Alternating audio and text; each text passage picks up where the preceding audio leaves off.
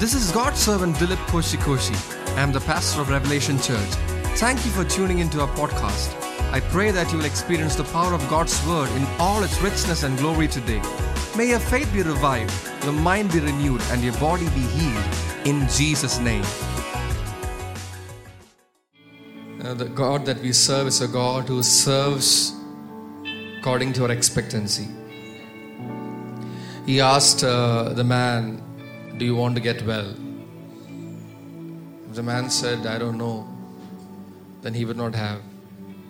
That miracle would not even have been recorded in the Bible. If the man was contemplating, I'm not sure. Because the God that we serve is a God who responds. It's a God of life, and the evidence of life is response. And I believe that these days the Lord is teaching us to respond to Him. Amen. He's teaching us to respond to Him. He is convincing us that life in the Spirit is much deeper than what we've thought. Maybe you thought in a certain manner for, let's say, 20 years. Or maybe even more than that. 30 years you've been a Christian, born again, met the Lord, and you've been serving Him, attending church, all that. But your understanding has not changed. It's like trying to fit new wine in old wineskin. It does not work in the kingdom of God. A new wine can only be contained in new wineskin. So the reason why some of us get stuck, not able to go deeper, is because we are immaturely mature. We think we are mature, but we are not mature, we are immature. So that's why Jesus wanted to break that mindset, and He said, be like little children. He never said, keep them away. He never told the disciples, why don't you have a parallel kids church, in another room where they can just put some play area, some balls, balloons, and let the kids be. He never said that. He said, let them come. Man, let them come. That's why we want the children to be here during our services, because of that. Because we believe that in the last days, your sons and your daughters your young men shall see visions, and your old men shall see dreams. And that has started from the day the church was established. And an increasing intensity of it is happening all over the world. But sadly, we are afraid of anything that we've not experienced before. It's called fear of uncertainty. If we can't explain something, we are afraid of it. That's a human tendency. Okay? And that's the reason why we try to gauge. So if you try to gauge the things of the Spirit by things which are temporal, it does not work that way. It does not work that way. Because the things of the Spirit has to be spiritually appraised. I want to tell you something that will baffle you. What is hidden from the scribes and the wise men of this world will be revealed to infants and babes. You don't need to be a 10th standard or 12th standard or a graduate or a postgraduate or a Bible college graduate to understand the things of the Spirit. You can be in a college all your life. You can pursue after the education systems of this world and still fail to understand what these things are. But that which is hidden from the wisdom of this world, God is able to reveal it to you. So you must not limit. You must not limit what God can do through you. Okay, on Friday my kids were here when the man of God was ministering. Because the Lord told me that it is going to be special, so I made it a point that I'm going to bring them. So they came here, and my kids don't understand Malayalam. They only understand English. They understand, but it's difficult. With great difficulty they can. So most of the ministering happened in Malayalam. Okay, no, so what happened is, usually my kids fall asleep after a long day at school when we bring them, for evening meetings. They are sleepy. And I kind of noticed that the kids are not falling asleep. They're not tired. Chrissy was sitting next to me and Dami was sitting next to Nisha. And then I noticed that she was like so uneasy. At first I thought air conditioner, cold. But she is not the type who feels cold so fast. I touched her to feel whether she is cold. And I realized that she is warm. But she's like, she's just moving and disturbing me. So I held her close to me to see whether maybe she's getting some warmth. And the Lord said, no, I'm touching her. He told me, I'm touching her. So we stood up, and I remember the time when Pastor Jimson asked us all to come, form circles or 2 by 2, touch your neighbor and pray for each other. So I was with Pastor Sujit, so we were praying for each other. Okay, now, you don't know this about my children. Every day, they pray one thing. Every day. Father, bless us with the gift of tongues. Every day. Been going on for, at least 2 years now. Every day. I was like, okay, I'm watching what is going on in the church. But something prompted me to turn and tell her, just open your mouths and speak in tongues. I just told her, and I went about praying with Pastor Jit. She was praying along with Nisha. And after the service, she came to me and said, Appa, I received the gift of tongues.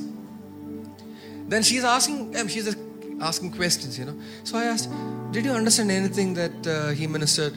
No, I didn't understand anything he said. Only hallelujah and amen I understood. I didn't understand anything he said. All she understood was hallelujah and amen. And in between, when he said some English words, I kind of understood, but I didn't understand anything. So she was asking me, what was he talking about? Why did all of you laugh when he said this word and this? So you keep on asking me about all that. So you don't need to understand anything. You don't need to understand anything in the spirit.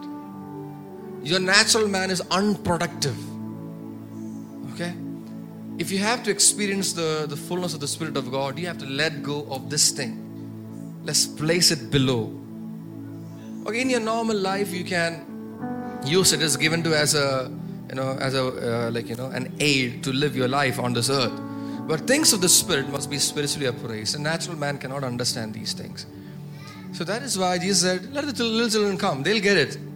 So you don't have to worry about little children, whether they are understanding anything. So I've had a conversation recently. I don't think my kids are ready to go to church yet. It's only 2 years, 3 years now. No.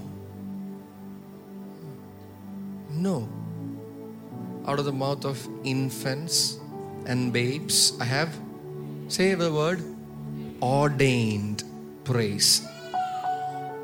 God can ordain praise. Not because you have turned 20 years or 25 years, but because you understand the presence of God. Okay? Now I want you to understand, you honor the presence of God, what He can do in your life is unimaginable. Unimaginable. I was listening to a man of God, whom I'm not going to mention the name, a man of God that I kind of really admire. And he said, I'm not even doing 2% of what I can actually do in the spirit, because my natural mind comes in the way of me being able to access it. But he said, I'm growing. And one thing that you must understand the kingdom is, you have to approach the kingdom like little children. Do not be ashamed to be called a child. Be childlike, not childish. The problem is we don't know what is the difference between being childlike and being childish. Most of you have grown up, but you're very childish.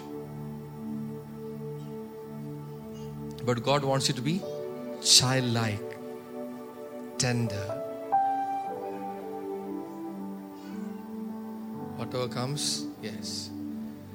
The sign of maturity is not being so frigid in your mind. So, what's the right word? So tight. The sign of spiritual maturity is letting go of your wisdom. Yeah, and embracing the wisdom of God. You accepting the Lord is just the beginning of things. Nobody would have told you that. Your pastor is wanting to tell you that. You coming to the kingdom is just the beginning of things. Just the outer fringes of the fringes of the fringes. It's just the beginning of things. Yes, you have entered great rejoicing in heaven because one sinner repented and came into the kingdom.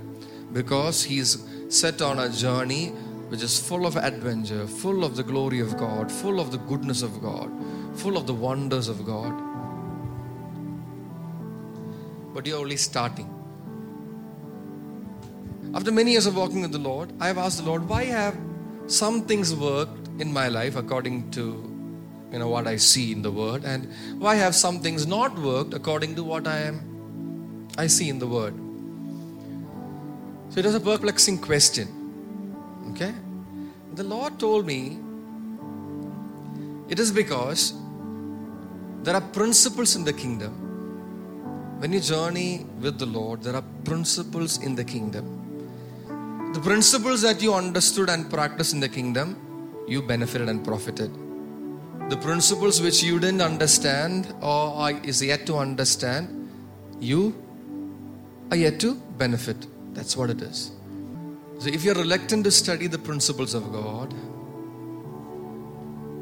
then you will not progress. So today there's a principle that, now just for you, if you're wondering what is the principle now. One of the principles was mentioned today. In the house of God there is goodness. It's the principles for you to understand. If you don't know this principle, like I said, you'll always be wandering. You'll be church hopping. You will be skipping church. You'll be skipping service. The more and more the pastor tries to tell you, come for this meeting. Do not neglect the gathering of the brethren. You will not understand because you have not understood the principle behind it. God is a respecter of His principles.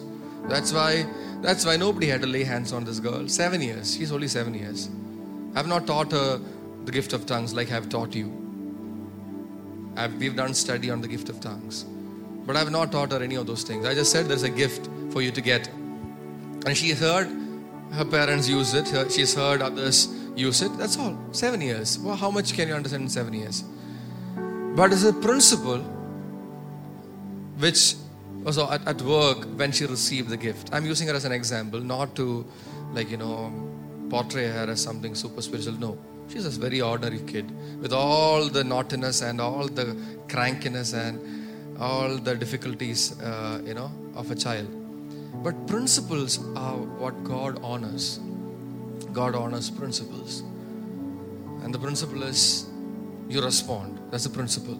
If you can treat yourself as the only person present in church right now, and you can receive what is being ministered to you as the only person in the house right now, God will not walk past you.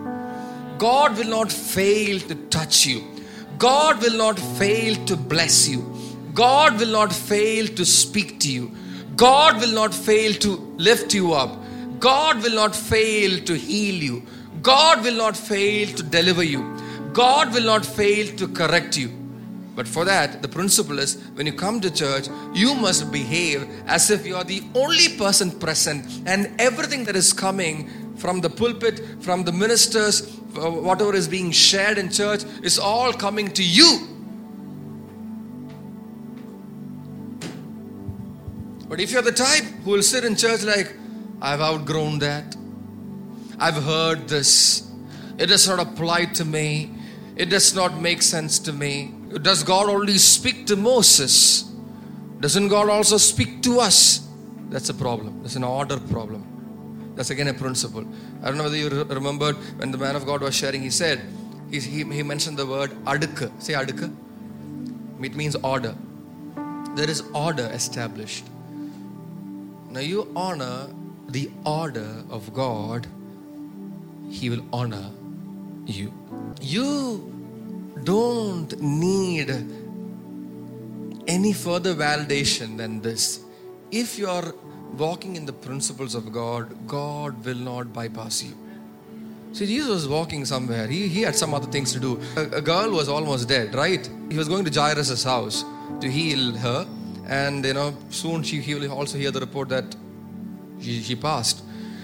On the way, he knows exactly what is happening in the house of Jairus. Exactly what is happening in the house of Jairus. He knows how critical her condition is. But when the woman who had the issue of blood squeezed in through the crowd, she thought to herself, if I may just come close to him and touch him, I may be. See, that's a principle. Some of you are waiting for some other time to get your miracle. It's not going to come. I'm telling you, it's not going to come. It's not going to come. Because God does not honor anything else but His principles. And faith is your trust, your following, your obedience to the principles of God. Amen. Hallelujah. Amen. The things that you understand the principles and abide by it, you're blessed. The things that you don't, you will not get the breakthrough. You can study the word as much as you want, but if you're not going to receive of the principles therein, you're going to miss out. And the principle that I wanted to tell you, see, when Brother King was asked to come and share, you should not, this is our King alle. This is the Ajit. Our Pari Ajit. Gone. You're not going to get anything from him. You understand? That's because you are looking at a person whom God has chosen and applying your mind of familiarity upon him, which will restrict you from receiving what God wants you to receive through him. There's something called as honor. It's again a principle. God works through all these things. Honor. You have to honor.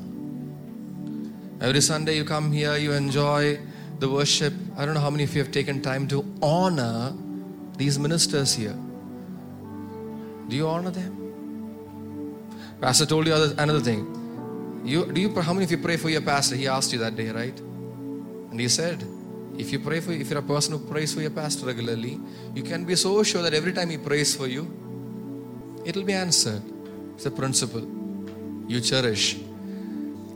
Thing is, you look at all these people and you say, wow, this man, so gifted he is. You all appreciate the gift in him. Tijo is so gifted. And today you heard that wonderful voice, Sharon, so gifted. She's gifted, no doubt about it, gifted. The musicians are so gifted. Every one of them, every single one of them playing in this band, they're gifted. And you appreciate their gift. Okay? You can appreciate your pastor for his gift. Oh, he can sing well. He can teach us well. He's good. He's gifted. The problem is you have not understood that your pastor is not just gifted, but he is a gift to you. It's a principle. Am I quoting anything else? I'm saying scripture. You can turn to Ephesians chapter 4 if you want and check. God gave gifts to the church. He gave gifts to the church. The next time you see Feben, he's not just gifted, he's a gift to the church. Makes a whole difference. Nobody has to prophesy over you. He'll start playing, you will hear the voice of God speaking counsel to you. But for that, you have to go from knowing that he is gifted to realizing that he is a gift in your life. How many of you have ever tried to sell an ornament of gold in the jewelry? Have you ever tried it? Have you ever been to a jeweler trying to sell an ornament of gold? Yeah? I had the privilege of doing it recently, like maybe within a year. I went to the jeweler and I'm seeing it after a long time. I've not seen it up close like this. I've seen it in videos and all, but first time I'm seeing. So we gave the chain. So the chain, how does the chain look? Can you just show me a chain? You don't have to remove it, just show your chain. So let's say you took the chain to the jeweler to sell it. Okay, just flow with me. You took the chain to the jeweler to sell it. What do? They'll test to see. But how do they do it? First they will wait. But that is just a procedure. Okay, they'll show you, okay, this is how much it weighed when you brought to us, and now we'll show you how we deal with it. And then what do they do? They take it inside. Okay, tell me. Heat it. So you have some chains. Say, heat it. You put it under a flame, you heat it. Then what you do?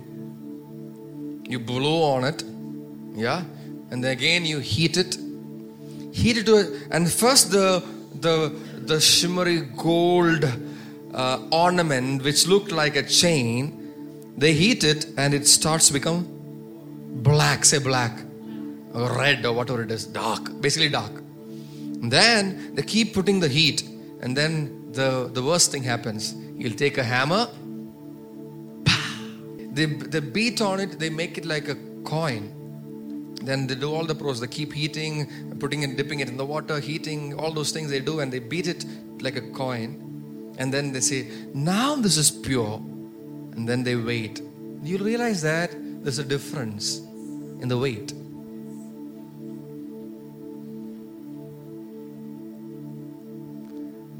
Because the earlier weight was the weight of the, that's right. Some of our pomp and pride is because of the weight of our impurity.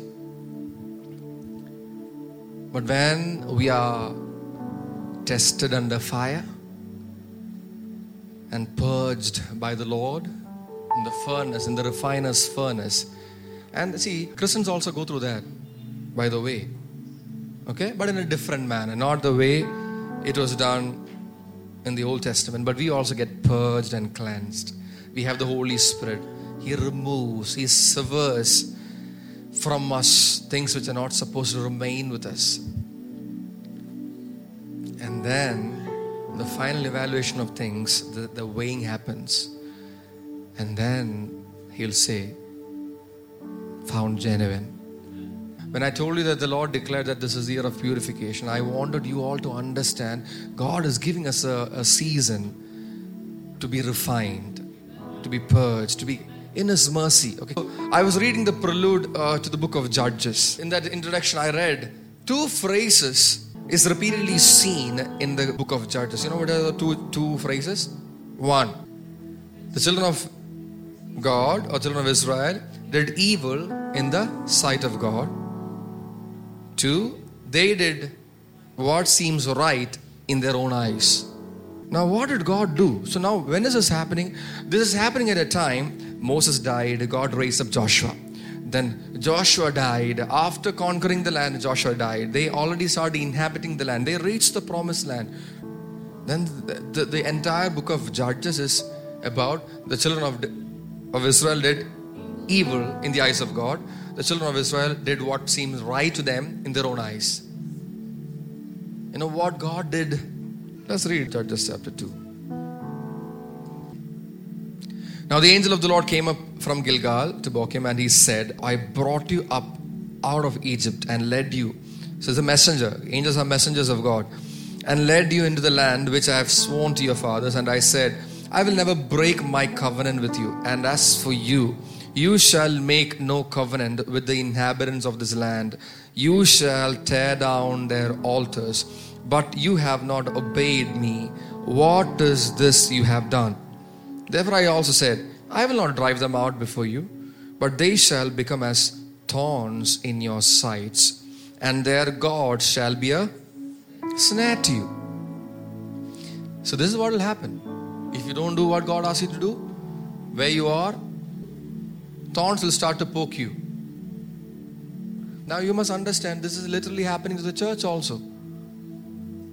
The gods of this world can become a snare to the church if the church will not drive those things out. I will not drive them out before you, but they shall become as thorns in your sides, and their gods, anything that you place above your life is it's God, is an idol. You shall have no gods beside me. Today, the world is serving so many gods, and sadly the church is entertaining some of those gods. But I want you to know, if you don't drive them out before you, they shall become as thorns in your sides, and their God shall become a snare to you. Meaning, you will begin to bear the reproach of the world. You will begin to live in the uneasiness of this world. God has blessed you, came to give you life and life in abundance. Jesus came to give you life and life in abundance. But if you don't drive out these foreign gods, if you don't drive out the influences of this world from within the church, from your homes, from your families, from your midst, these things can become a snare to you. And it came about when the angel of the Lord spoke these words to all the sons of Israel, that the people lifted up their voices and wept. And they named that place Bochim, and there they sacrificed to the Lord. When Joshua had dismissed the people, the sons of Israel went each to his inheritance to possess the land. And the people served the Lord all the days of Joshua and all the days of the elders who survived Joshua, who had seen all the great work of the Lord which he had done for Israel. Then Joshua the son of Nun, the servant of the Lord, died at the age of 110. Then they buried him in the territory of his inheritance in Timnath-Heres in the hill country of Ephraim, north of Mount Gash. And all the generation also were gathered to their fathers. And there arose another generation after them who did not know the Lord, nor yet the work which he had done for Israel. Then the sons of Israel did evil in the sight of the Lord and served the Baals, foreign gods. And they forsook the Lord and the God of their fathers, who had brought them out of the land of Egypt, and followed other gods from among the gods of the peoples who are among them, and bowed themselves down to them. Thus they provoked the Lord to anger.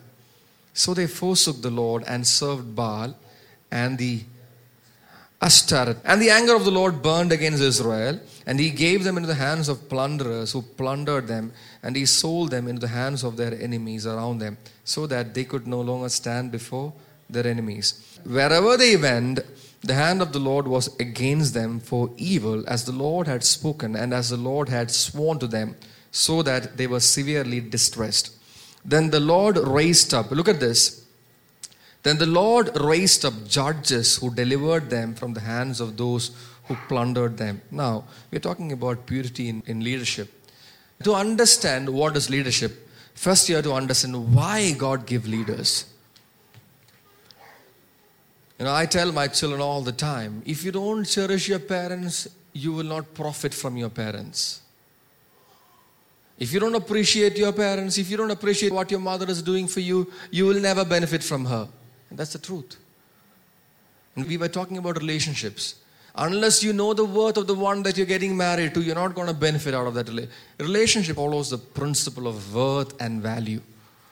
Without understanding worth and value, there is no relevance to relationships. And then last week we heard, who can find an excellent wife? It goes on to say, for her worth is far above rubies. So unless you understand the worth of an excellent wife, you have no right or reason to think that you can find one. Okay, now, those who minister to you from leadership, from in ministry, those who minister to you in Sunday school, yeah, you have Sunday school teachers, right? Do you know that they are not just great in singing, they are not just people who can speak well. Like I said, they not just that they are gifted, but they also are a gift to you. Understand? So a gift is nothing unless you cherish it. Unless you cherish what the gift that is given to you, there is no benefit from the gift. There's no benefit. You have to cherish the one God has given you and know her as a gift to you. Likewise, you have to cherish him for who he is as a gift from God. Otherwise, this relationship does not make any sense. I'm telling you. It's just going to be a headache of a relationship. You will keep thinking, why? Why on earth did I do this? But if you understand or you cherish the person as a gift, then it makes sense. See, listen. You have to look beyond the gifts of the person and understand your leader or leaders or your ministers as gifts in your life. Those of them who lead you into worship, they are gifts. They're gifts. Those who teach you God's word are gifts. Your Sunday school teacher is a gift. Your Bible teacher is a gift. Your prophet is a gift. Your pastor is a gift to you. It's a gift. Cherish the gift. Otherwise, you will not benefit from it. If it's just about, yeah, he's gifted, she's gifted, he's good, and then you have, your evaluation of the person is always based on how well he or she operated in the gift. If Febin played well on a Sunday, he's really gifted, but he didn't play up to their expectation, then no. That's the problem. But when you understand him as a gift to you, it doesn't matter. Every time he stands there, you are being benefited. You are being profited. Every time. Every single time. Why were judges given to the children of Israel? I mean, why? Because God was already displeased, right? They did evil in the sight of God, and they did what is right according to their own estimation. The Bible says God was displeased. The anger of the Lord burned against Israel, and he gave them into the hands of the plunderers who plundered them. Then why would God give judges to rule over them? To deliver them? Why would God deliver a people who are obstinate, stiff-necked, and proud? Why would God do that? Because He's a merciful God. He's a merciful God. He's rich in mercy. He's a covenant-keeping God. See, today you and I are enjoying the covenant that He made with Abraham. Do you know that? We are still beneficiaries of the covenant He made with, because you have become children of Abraham through faith. He's a covenant-keeping God. That's why you and I are today serving the same God who Abraham served. Amen? I told you the reason why He came after us is because He made us in His own image. And He found, that's the worth He found in us. He looked at man. He did not see the same worth in animals. He looked at you and I and said, worthy to receive my salvation. Valuable, precious to be redeemed by the blood of my Son. Because you and I were made in the likeness of Jesus Christ, in the image of Jesus Christ. So God gave judges as what? Say gifts. Every judge that came around was a gift of mercy from God, a gift of love from God, a gift of grace from God. Every minister that ruled over the children of Israel was a gift from God to that people, to those people. Moses was a gift. They cried out to God in their agony, in their turmoil. They cried out to God. God decided, okay, I'm going to give a gift. Moses, go, deliver them. The deliverer, the prophet over the nation of Israel was sent as a gift. You have to change. Some of you have to repent. You have to repent. Some of your children have to repent the way you look at your parents. Not realizing that they are gifts in your life. Your dad is a gift. He may be a different kind. He may be rough with you. He may not have a big fat salary. He may not be living in a palace. He could not probably afford many things that the other fathers in the world could afford. But at the end of the day, your father is a gift from God. Your mother is a gift from God. Your sister. Now you have to begin to see relationships. See, God is bringing about purity. The reason we struggle with relationships is because take any relationship. Okay, we were talking about marriage of late, but take any relationship for the matter. The reason why Christians struggle through in relationships is because they can't see the other person as a gift. See, for two Christians, I have to say this. For two Christians who are married, there is absolutely no excuse for you to continue on in a turbulent marriage. Okay, if your spouse is an unbeliever, yes, you can have difficulties. But if you're married to a believer, you have no excuse. You have no excuse at all. And the reason why you struggle in your marriage is because you fail to understand the worth of the one who has been given to you. That is because you don't understand the calling in your life. God made Adam and then looked at Adam and said, it's not good for him to be alone. Because God said, everything that I make is for you to rule and reign. Take dominion, rule, subdue the earth. Be a king over this. Rule over this. Take care of the earth on my behalf. Okay, you rule over this on my behalf. Gave him the mandate, the assignment. Say assignment. The assignment given to Adam was to rule over this earth. And then God looked at him and said, too much for him.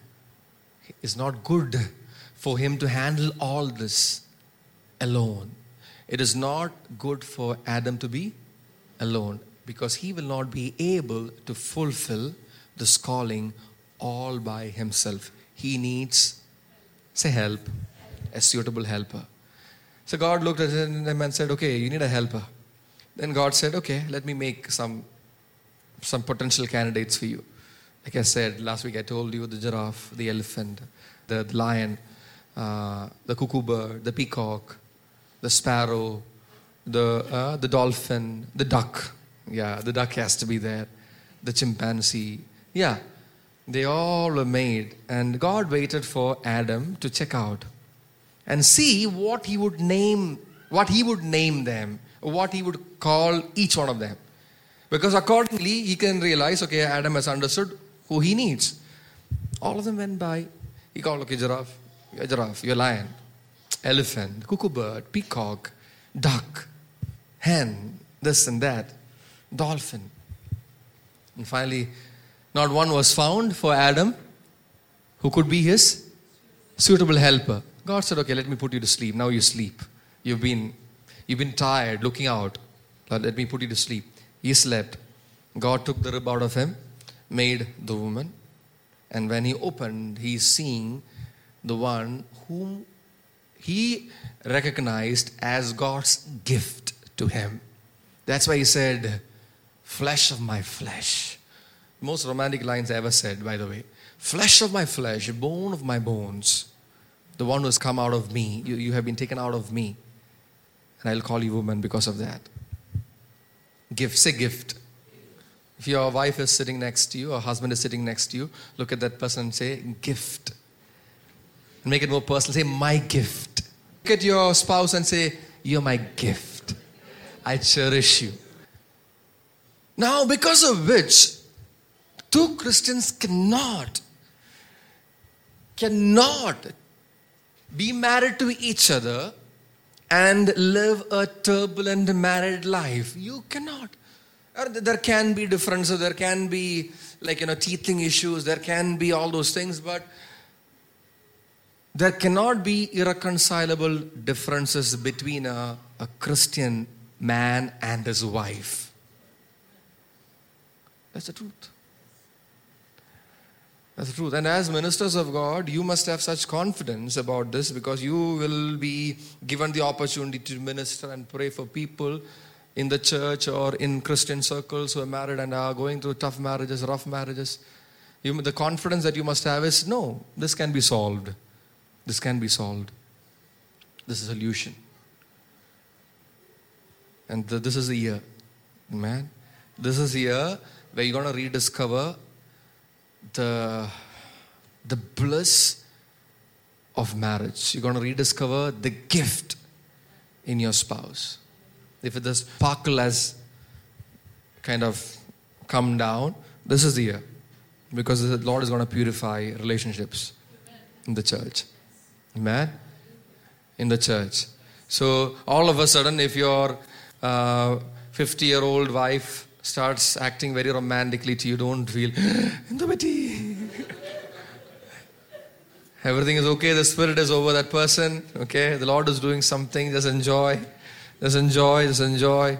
See, what is a gifting? Gifting is part of a person's personality. Where does God look?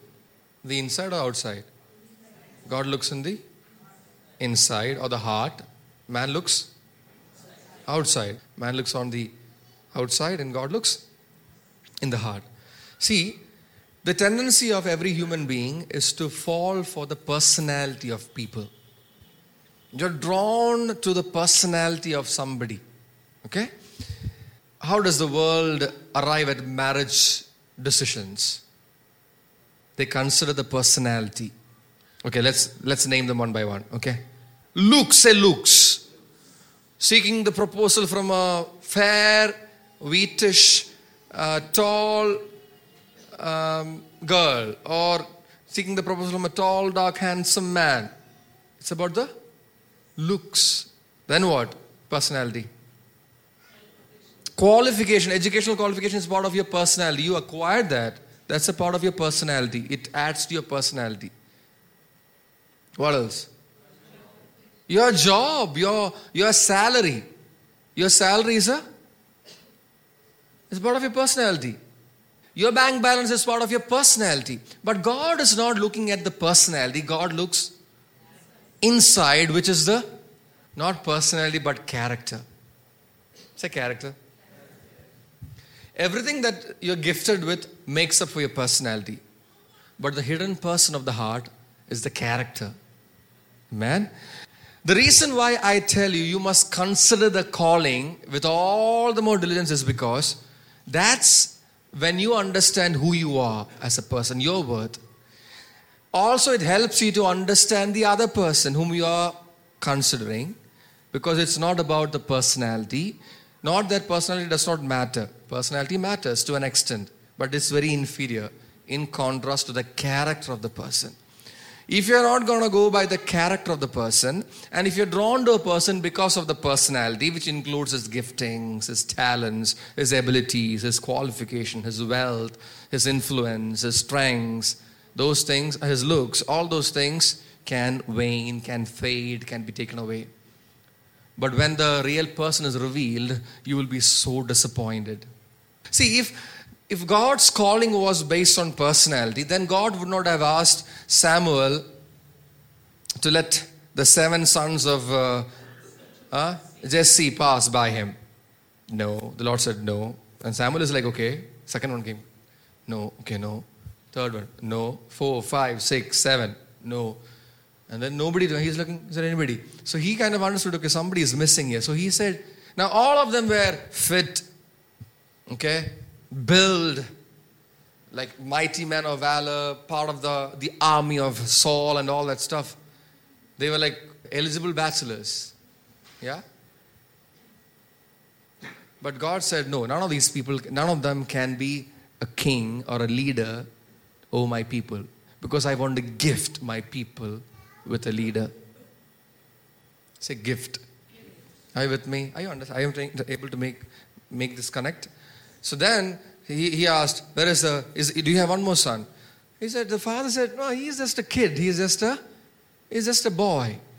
He's not yet ready for all this. To be a king and all, I don't think it's a... He said, no, call him. The Lord said, this is the one. God said, I don't look at the outside external appearance. I don't look at what we see. I don't look at personality. I don't look at giftings. I don't look at talents. I don't look at any of these things. What matters to me is the hidden person of the heart. God said, now this is the one. That's why you must take the effort to understand your calling. And when you are pursuing a marriage, it must be about calling. When you're building a married life, once you're married, it must be about, say it together. It must be about calling. If not for calling, your marriage does not make any sense. I'm telling you. If not for the calling of God, your marriage does not make any sense. The only place that your marriage makes spiritual sense to God is when you are in the call of God, together serving the Lord according to God's call. Till then, does not make any sense. Oh, she's got such a persona. She looks like an angel. He sings like a nightingale. She dances like a peacock. Doesn't matter. God said, that's not what you want. You need the hidden person. The hidden person. The person that I've made her to be, who can be a suitable helper. It's about the calling of God. Are you with me? Do not fall for personality. I'm helping somebody here today. Not just the unmarried people, I'm helping some of you married people. God is helping you. Every Christian couple can be established in their calling by mentoring. Every Christian couple can be established in their calling by mentoring, using God's word, using prayer. Every Christian couple, once you're married. But before you're married, be careful. consider well. But once you're married, I want to tell you that if you're already married and you're like wondering, okay, this is not working out. No. It may not be working out because you have not understood what God has called each of you to be. The shaking in the marriage is a failure in the part of either parties to understand the call of God. So never curse your own marriage. Like Job cursed the day he was born. Don't curse the day that you are married. Don't curse your marriage. Speak life over your marriage. Always bless your marriage. Never curse your children. Parents, never curse your children in word or deed. Never curse your children. Bless them. They might be acting up. They might be strange. They might be tough. But don't curse your children. Speak life. They are, say gift. Say gift. You must be able to look at your children and say gift. The Bible says that children are a gift. See, personality is skin deep. Character is deeper than that.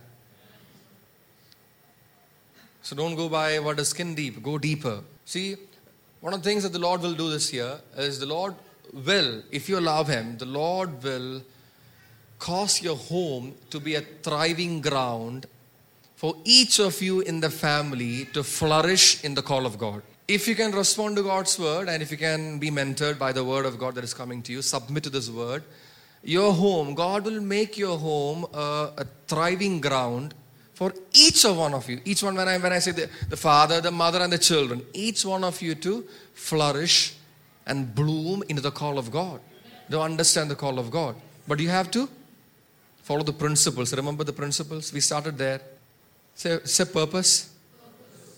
Say calling. See, if you are not aware of your calling, you are not living at all. A person who is not aware of his calling is not living at all. He is lifeless. Okay, now look at this. This person does not know his call. No idea. But he wants to get married. But what he see according to what I said? Say lifeless. So a lifeless person gets married to another person. Okay? A lifeless man with no conviction of the call of God gets married to a woman. Okay? Now what happens? No life. So what happens? After a time, the wife will get lifeless. Because the marriage is lifeless. There's nothing to be excited about. The husband is anyway bored. If you're not living to the purpose of God, you are bored. You are living one bored life. You are merely taking up space on this earth, but you are living one bored life. That is why it is important for every Christian, from whatever age you are in, for you to understand what is the call of God. What is the assignment that God wants you to take up? Because if you're not responding to what God wants you to be, you are lifeless. There is no life in you. You're one bored life you're living. You think marriage can fix you. No, it's not going to fix anything. It's only going to destroy the other person's life. Because you're bored in the first place. You get married, your wife will also get bored. Maybe you'll make a few babies, they'll also get bored growing up. I'm telling you, that's what will happen. That is not God's plan. What does the Bible talk about? Your wife shall be like a fruitful vine in the middle of your house. Your children shall be like olive plants all around your table. There is something happening. There is fruitfulness. We heard about that today. Fruitful, being fruitful in every season of your life. Dysfunctional people can only make dysfunctional marriages.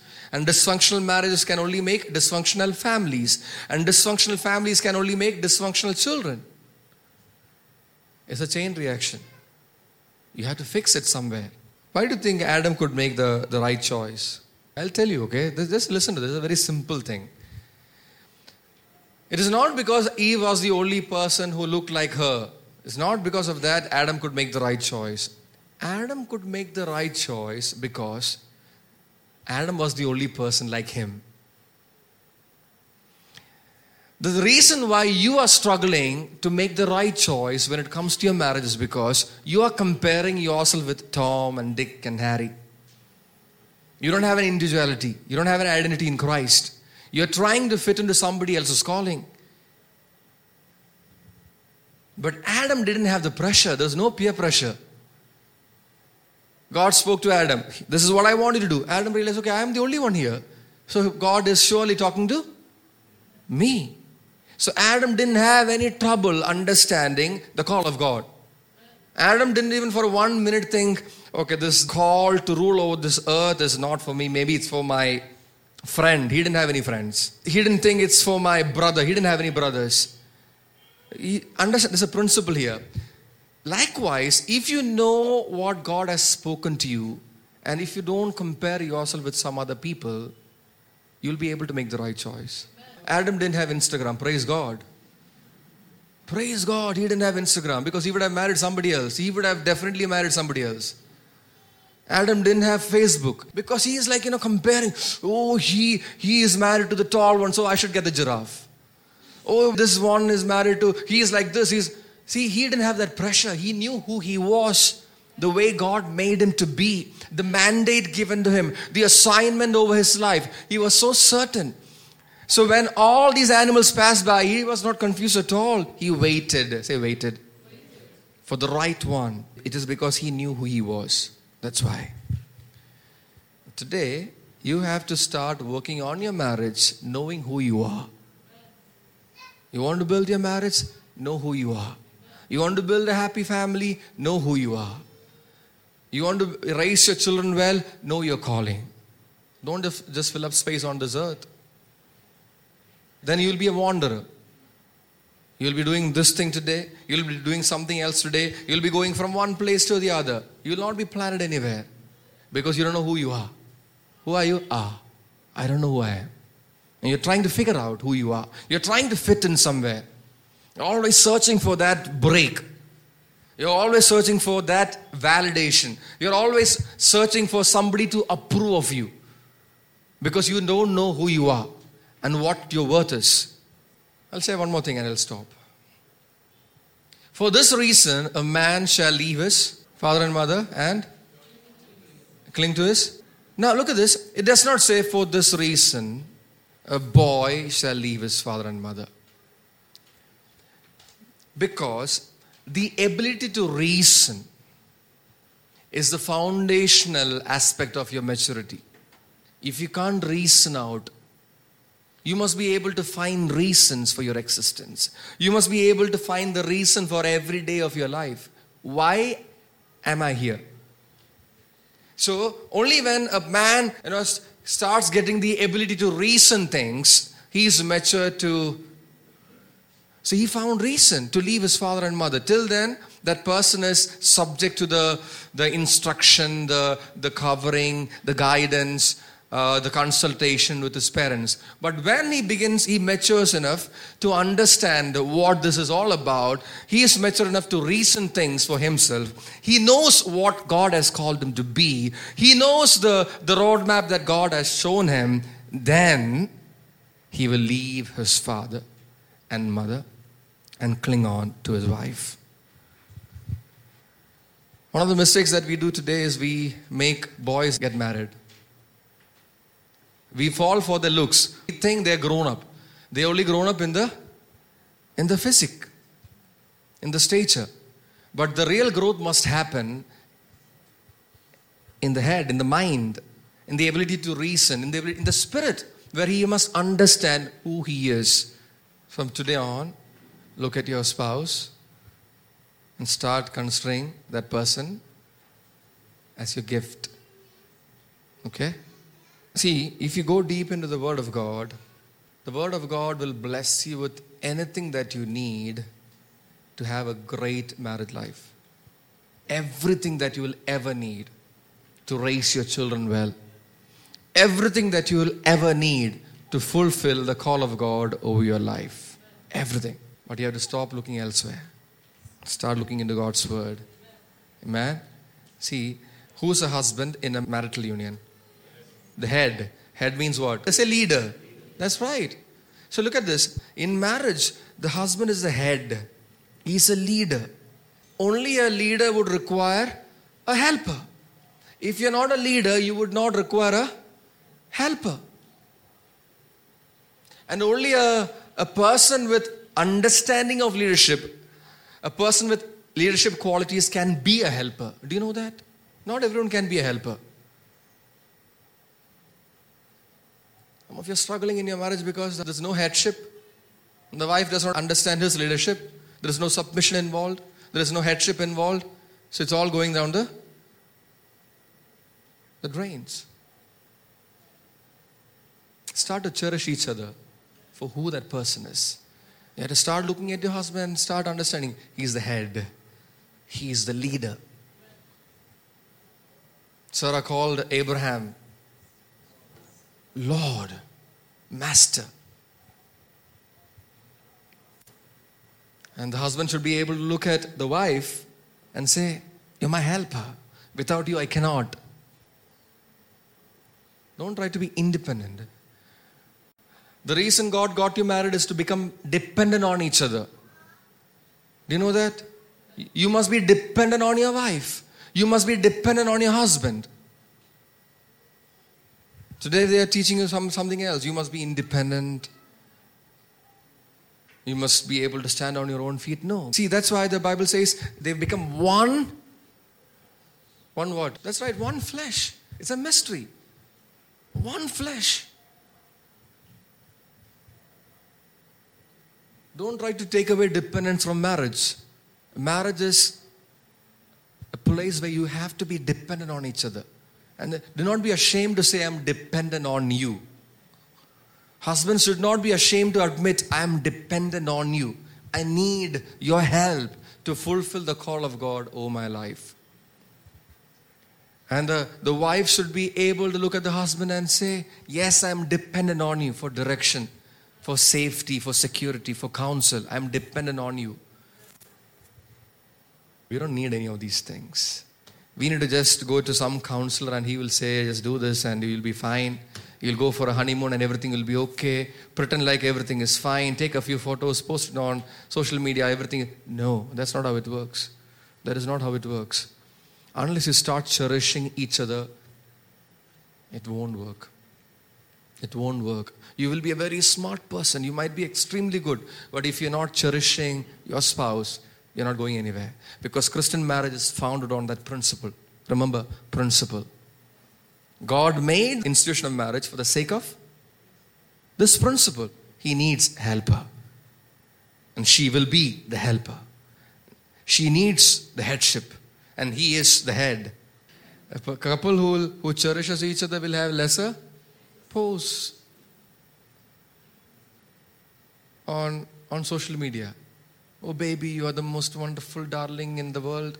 You know, I am so blessed to have you by my side. I look into your eyes and I see the whole universe before me. Doesn't make any sense, I'm telling you. Doesn't make any sense. It is such a rotten existence that you're living. It is just trying to pretend. It is not honor. If you can't honor your wife in private, you cannot honor your wife in public. If you cannot honor your husband in private, you cannot honor your husband in public. Everything else is a pretense. We're all aces in pretense. But that's not how it works in the kingdom. So headship and dependency and and submission, all these things are principles God has established. Amen? A man must be able to see in the wife much more than a washing machine, a cooking range. What else? A mop. Close your eyes. Think about your wife. What comes to your mind? Cooking pan, frying pan, broom, washing soap. See, her worth is far above rubies. All you can think about is washing soap, frying pan. See, a wife must cook. A wife must be a homemaker. A wife must keep her house tidy. This is all a responsibility of the wife. But does not mean that her life ends with these things. The life of a wife must not end in the kitchen. Get married to me and come enjoy in the vastness of my kitchen. But as a wife, okay, now listen to this. Now wives don't feel so comfortable. Okay, pastor is knocking on the husbands today. No, listen. As a wife, if you don't cook well, you will not be a fruitful vine in the middle of your house. And your children will not sit around the table. They would rather go to Wheels restaurant or KFC. But be the kind of wife who's full of wisdom that your husband can't even think of anything else better than what you cook for him. I bless you with that, wives. I bless you with that. It's a grace from God. Yes, receive it, receive it. It's a grace from God. to be able to keep your family together because you are so skilled in what you do. Hallelujah. But see the person for everything that person is. If the person is not growing in anything except cooking, there's something wrong with that marriage. 5 years of marriage, what has it done for you? I only knew how to make dal and rice. Now I know how to make chicken curry also. That is not progress. The only progress that will give is your husband's stomach progressing to the front. Nothing else. But if you want to see progress in the things of God, in the call of God, the husband must be able to see the abilities, the heart of a husband, confidently trust in her. I can trust my wife with my finances. I can trust my wife with difficult decisions. I can trust her with things. I can trust her with my children. I can trust her with running the house. See, that is when you understand your calling and you understand the wife's calling. But you're still dependent. You're not raising an independent person, but you are causing the person to bloom and flourish in the call of God. I used to sing well before I got married, but after I'm married, I got so busy. I'm so busy in the kitchen, so sad. By now, you must be a worship leader in the church. You must be able to flourish in the call of God. 1 year from now, your husband, your wife must reach a place where that person is far from right now. Because you are nurturing, you're providing a space, an environment, you're giving value, you're enriching the person. It's a gift. All the married people can say, my husband or my wife is a gift. My wife is a gift, yes. All the married can say, I desire that gift. Something precious, someone precious whom God has designed for me. Hallelujah. Are you blessed? Hello, this is Nisha Dilip. I'm sure this podcast has blessed you. Do subscribe to our channel for more messages and follow us on social media to stay connected. May God bless you.